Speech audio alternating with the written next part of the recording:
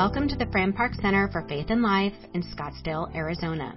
This is the Out of the Park podcast series. We invite you to join us for other programming you can find on our website at www.franparkcenter.org. Join us. Welcome to the Out of the Park podcast, a ministry of the Fran Park Center for Faith and Life here in Scottsdale, Arizona. Today we have with us a special guest, Stephanie Saldaña, who just did our Fran Park Center Memorial Lecture, and so we're catching her right on the heels of that. And so we welcome you, Stephanie, and let me tell you all just a little bit about Stephanie. Stephanie is a writer, and along with many other things. But Stephanie began her life in San Antonio, Texas, here as in a Mexican-American family, but went to Middlebury College in Vermont, and then on to do journalist work throughout the world, but especially in the Middle East, and then returned to do some theological studies at Harvard Divinity School, and from there did a fellowship on studying Jesus and the role of Islam in the Middle East. And we are the beneficiaries of all of her experiences that she has woven together in 3 books, at least. Her first book was The Bread of Angels, which came out in 2010, which chronicles her year in Syria, studying both Arabic and really learning about Jesus and Islam, while also at the same time spending time in a monastery in the hills north of Damascus, really exploring her Christian meditation and exploration of Ignatian exercises, as well as learning a lot about life and how to integrate the experiences of the Middle East with faith and how God brings so many paths together. So, Stephanie, just welcome to the Out of the Park podcast, and we're going to recap a little bit of what we talked about in the Fran Park Center lecture that you brought us through. So, what's your impression so far? You've been on a book tour for 3 weeks here in the U.S. You are a resident of Bethlehem in the Holy Land, and you've been here now for 3 weeks. Any sense of what has been your impression of the last 3 weeks as you've been here back in the U.S. after 17 years? Well, wow, it's just so good to be home, I have to say. I had the joy of returning back to San Antonio, where I'm from, and seeing my family. I have a great big family. My father was one of 8. My mother was one of 6, so I have many, many cousins. I had a great event which was packed, but only 2 people were not family members, I believe. And so just the joy of connection has been great. It's been great to be home. So this book tour coincides with the release of your latest book, What We Remember Will Be Saved.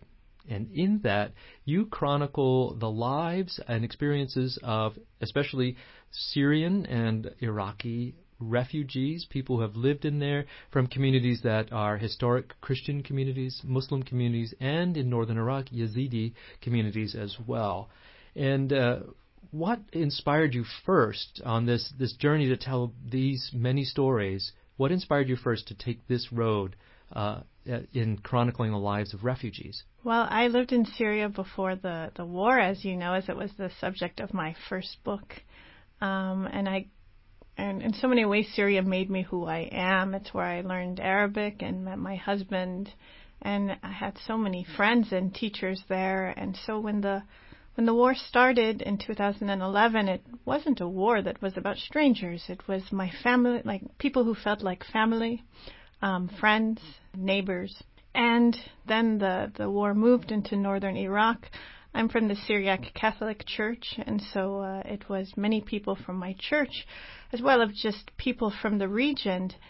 And eventually, the United Nations stopped counting the number of the dead in Syria. I was astonished by the fact that they would stop counting the dead. And I thought, how could it be that we don't even care enough to count the dead anymore? And so I wanted to tell some human stories, to just hear from people what they were saving, for them to start to talk about what they left behind and what they were carrying with them, and to show some of the incredible diversity and beauty of the region.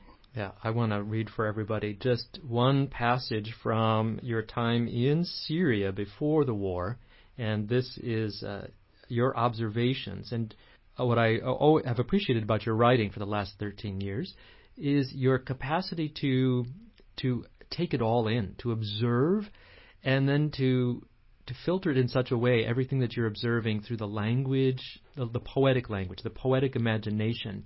And so you help to tell the stories of these places and times. And so we have a little bit of something that's captured in time that may be very difficult to recover.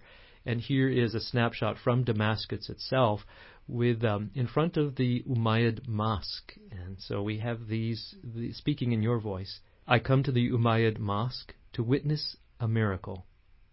At around 5 o'clock every evening, the sun begins to set over Damascus, and the light gathers in a pool over the white marble courtyard, illuminating the tiles, until everyone walking on it appears as though they are angels. Light reflects from the ground up into their bodies. They look weightless. Each time I witness it, I am almost moved to tears at the sight of humans so ethereal, so transcendent, that they might have wings, might press their toes against the ground and then lift off, away from all this madness. Nothing appears sinister in that light. And that's from the Bread of Angels.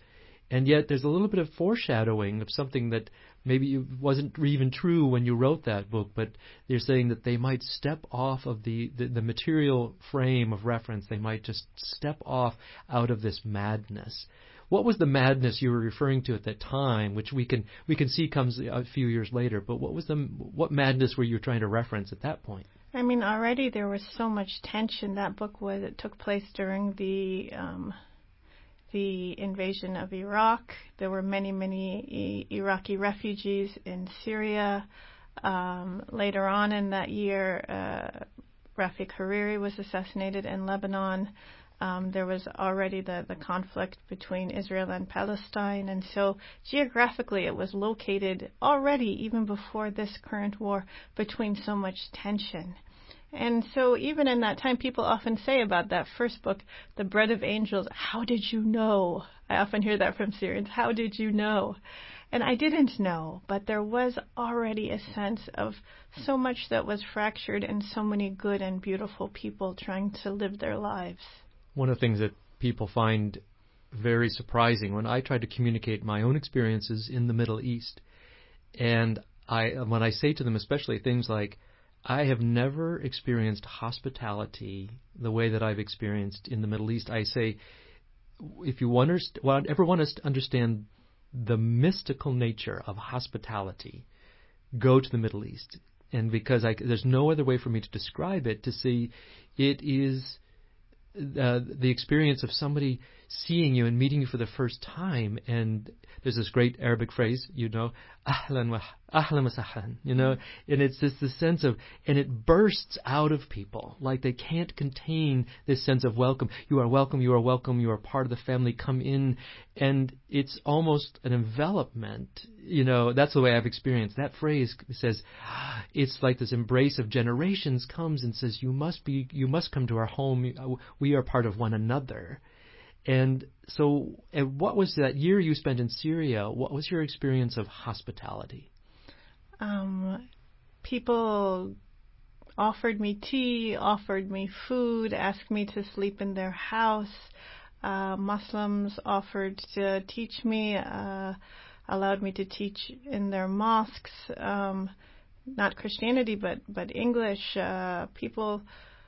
There were friendships across faiths. The monastery of Der Mar Musa, where much of the book takes place, is a radical experience of hospitality. It's a monastery in the middle of the desert, where based on hospitality, and so nobody calls in advance to say they were coming.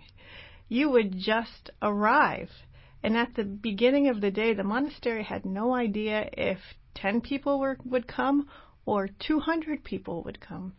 And they welcomed everyone. You didn't pay anything. And there was always enough food. And there was always enough places to sleep. It was really the miracle of the loaves and fishes.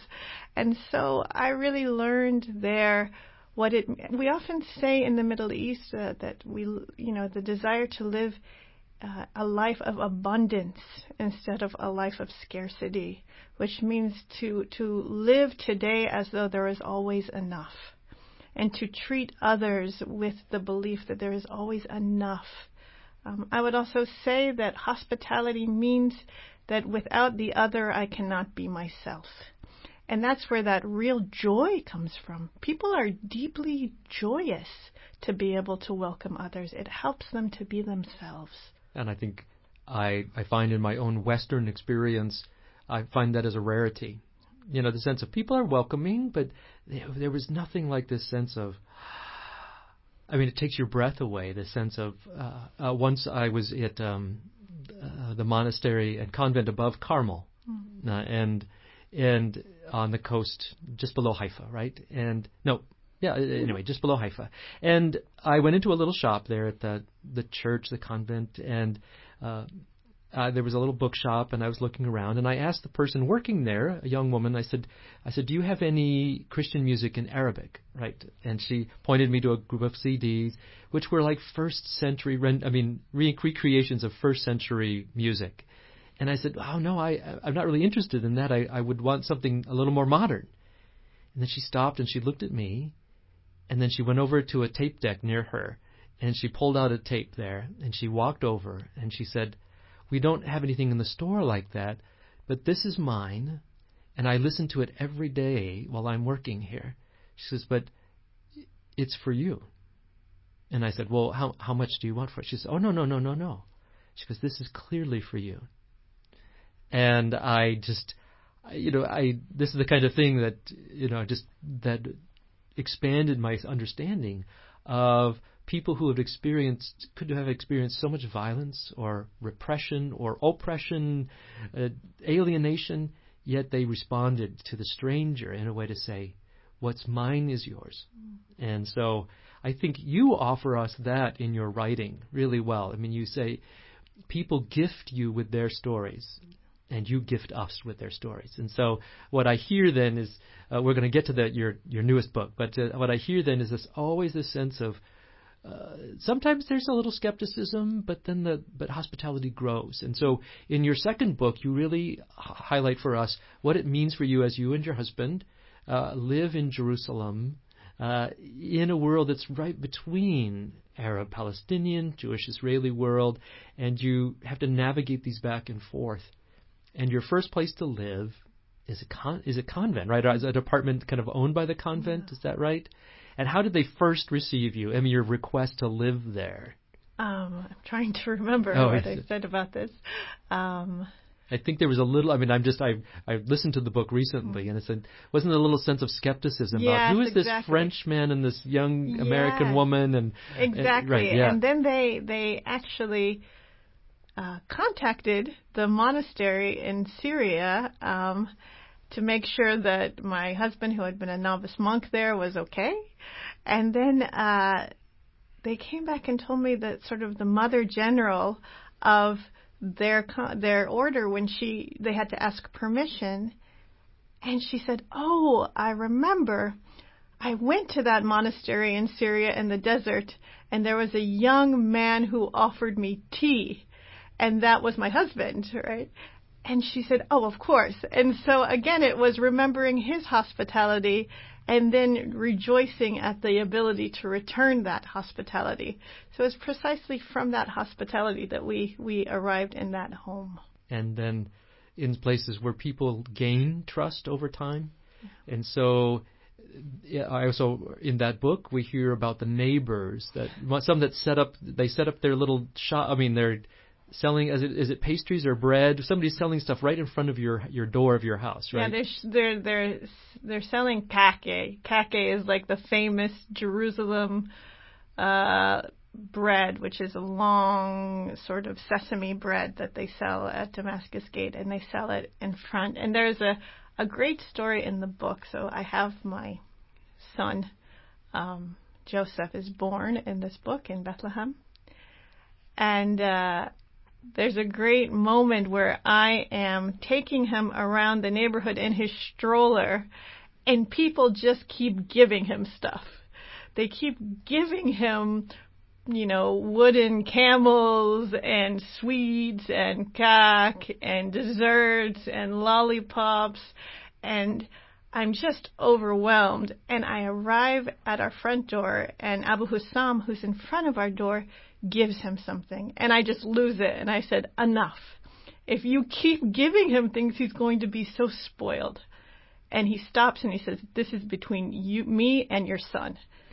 And so I was a little bit taken aback, and he saw that, and he said, listen, when a child sees us giving things to him, it becomes second nature to give things away. This is what they learn from their childhood. We're not giving your child things. We're teaching him generosity. And that's something I encounter throughout your book, too, is that you keep meeting these people who's the generosity of spirit. And I think that's those who travel through life with the generosity of spirit draw others of like nature to themselves. And so I think that's your real gift in the world as well. With your third book, we enter into the tone of your writing shifts for me somewhat. The first two are these, and there's clear tensions behind every story, right? But the third book takes us into the heart of conflict, violence, and destruction, and glimmers of hope. And so we hear stories of refugees. And you can tell us here on our podcast, but what drew you into this part of your journey of now telling not your own stories, but other people's stories? How did that begin? Well, when the war started, I just had the question of what I can do. I think for me... So just take a step back. When you say the war started, remember there's so many wars in that area. Which one are you talking about at this point? When the war in Syria started in 2011 in the wake of the Arab Spring. So these were my friends, my people, the people who made me who I am, and it was absolutely devastating. Father Paulo, who I write about in my first book, was kidnapped by ISIS and disappeared. Father Jacques Murad, another close friend, was kidnapped as well. He was later released. Our third priest we were close to, Frans van der Loot, was also assassinated. So even if the war was happening to other people more than me, it was still something that was affecting me very deeply. And I think... maybe I don't always speak about the war, the book this way, because it's a book written for all audiences, not just Christian audiences, and it's very much a multi-faith and interfaith book. But I think for me, it was an act of witness.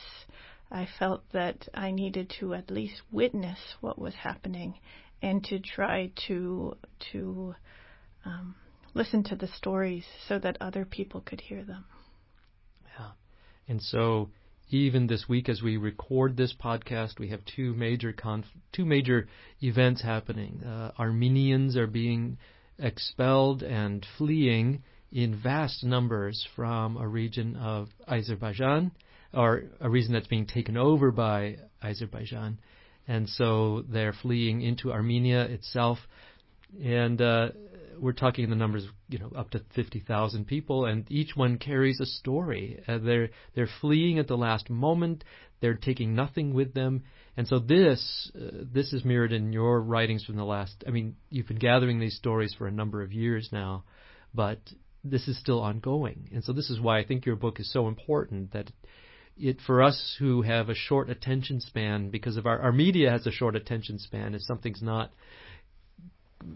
right happening at that moment, we lose track of it. And so you help us to keep track of these stories. And on top of that, also, an event happened a few days ago in Karakosh in northern Iraq, a Christian town. There was a Christian wedding. And these are people who today had fled once and had been found it safe enough to return to northern Iraq as Christians, and a very large wedding celebration, and in that fire starts, and even though there were 900 people there, maybe 100 people died in that. And for some reason, my phone is showing me footage of that wedding and the fire just constantly. And I'm surprised, I don't know if it's just showing me things that I would be interested in, but to see that, very striking, and to know that you write about this town. So what What is it about Karakush that first drew you there? Well, it's Syriac Catholic, which is also my community. But I learned about this town from a woman named Hannah, who I write about in the book, who, when she escapes Karakush in 2014 with her husband and 3 children, she doesn't know what to do. It was her whole life, her family, her history. When she realizes they're not going back again, she knows that she needs to bring it with her somehow. And so she sews the story of Karakush into a dress. She sews her home, her churches, her language. They speak a dialect of the language of Jesus there. She sews people dancing at a wedding, each one dressed uniquely. And I learned from her dress and from her about this town she left behind. And by paying attention to this dress, I begin to meet all of the people who escaped this town and to learn the story behind the headlines of these remarkable human beings and what they lost and what they've saved. So I've always been a little astonished that this story was not more widely known by the world. And so this book was an opportunity to tell it. We often speak of history being told by the victors. You know, so much of our human history we have retained tells the story of those who won the battle, right? And who maybe there's stories that come out of those who had the capacity to write and tell stories and retain stories. So we had upper echelon of society telling stories, and so we have relatively little story told by those who were most affected by the immediate poverty, the immediate nothingness, that one is landless, placeless, peopleless, familyless, everything less, right? And you change the thread of history by telling those who are least able to tell their own stories. Well, it's interesting that you say that, because they do tell their own stories. I just think that they don't necessarily reach us. Mm-hmm. And so I really try to be a bridge. I remember, when people say, that I give voice to the voiceless, I always say, no, they're talking all the time. We just don't know how to hear them. We don't have channels to listen to them. And so I try to make that connection. But they are historians. They are carrying their history, and the stories they tell matter deeply to their communities. And I think that, as you said, no story of this moment in history is complete without their stories. And so we get the very humanness of their stories. And there's 2 things. There are 2 metaphors as we think about them, that you leave us with strong sense of music, songs that convey one's life. Tell us what music most touched you as people were recounting their stories. Well, music is very, very important in that region. I write about the region roughly between Mosul and Aleppo, the north of Iraq through the north of Syria. Music is how they keep their languages alive, how they keep their history alive, how they connect as a people. I was very touched by some young people in Karakush who lost everything and found one another in exile to rebuild their church choir, for example, singing in their dialect of Aramaic, and somehow through those songs keeping their language alive, keeping their history alive, as well as Kurdish musicians who were seen as historians. And they taught me that as long as someone sings the songs, then they exist. So even if there's no one to hear the song, as long as somebody is still singing the song, then history exists. It hasn't been erased. And so I saw these people really not only as resilient, but as somehow, how can I say it? It's like standing against forgetting. It was something so powerful that they were holding memory, and they knew even if they were the last person singing the song, as long as they were still singing that song hadn't vanished. It was a very beautiful thing to witness. What's the connection between seeds and hope? One of the stories that I found very early in my work which was really beautiful, was to discover that Syrians love makdous. It's a kind of small stuffed eggplant. It's pickled with walnuts and peppers inside. And when the first Syrians from the south, from Dera, crossed the border, they found that the eggplants in Jordan were too big. And this was a disaster. They couldn't make the stuffed eggplant called makdous. So the first thing they did was contact their relatives and said, if you escape, please carry our seeds. And they carried their seeds and they started to plant Syrian seeds. And it wasn't just there. I discovered that this was a story all over the country of people carrying their seeds out of the war. And it's not unique to Syria that this happened in many countries in times of conflict. And for me, that's profound. It really shows not only that there is hope the size of a seed, but that the small things we do really matter. And what is your own connection to hope at this moment? For somebody who lives in the intersection of so many cultures in a place like Bethlehem, where's your hope? I like to tell a story of a French priest in Jerusalem who pointed out to me that in French there's two words for hope, that in English we unfortunately have only one, espoir and espérance. There's a sense of the hope we make ourselves, the verb, and then a greater theological hope, a hope that comes from God. And he laughed and said, it's great. In French, you cannot have hope and still have hope. And so I've come to believe in that even when we reach the limits of our own hope, there's a sense that you wait and a hope comes from outside of you. I think in my experience that often comes in the face of another person. That I can have lost hope, and then I meet someone who saved their song, and I have hope again. Or somebody who saved their seeds, I have hope again.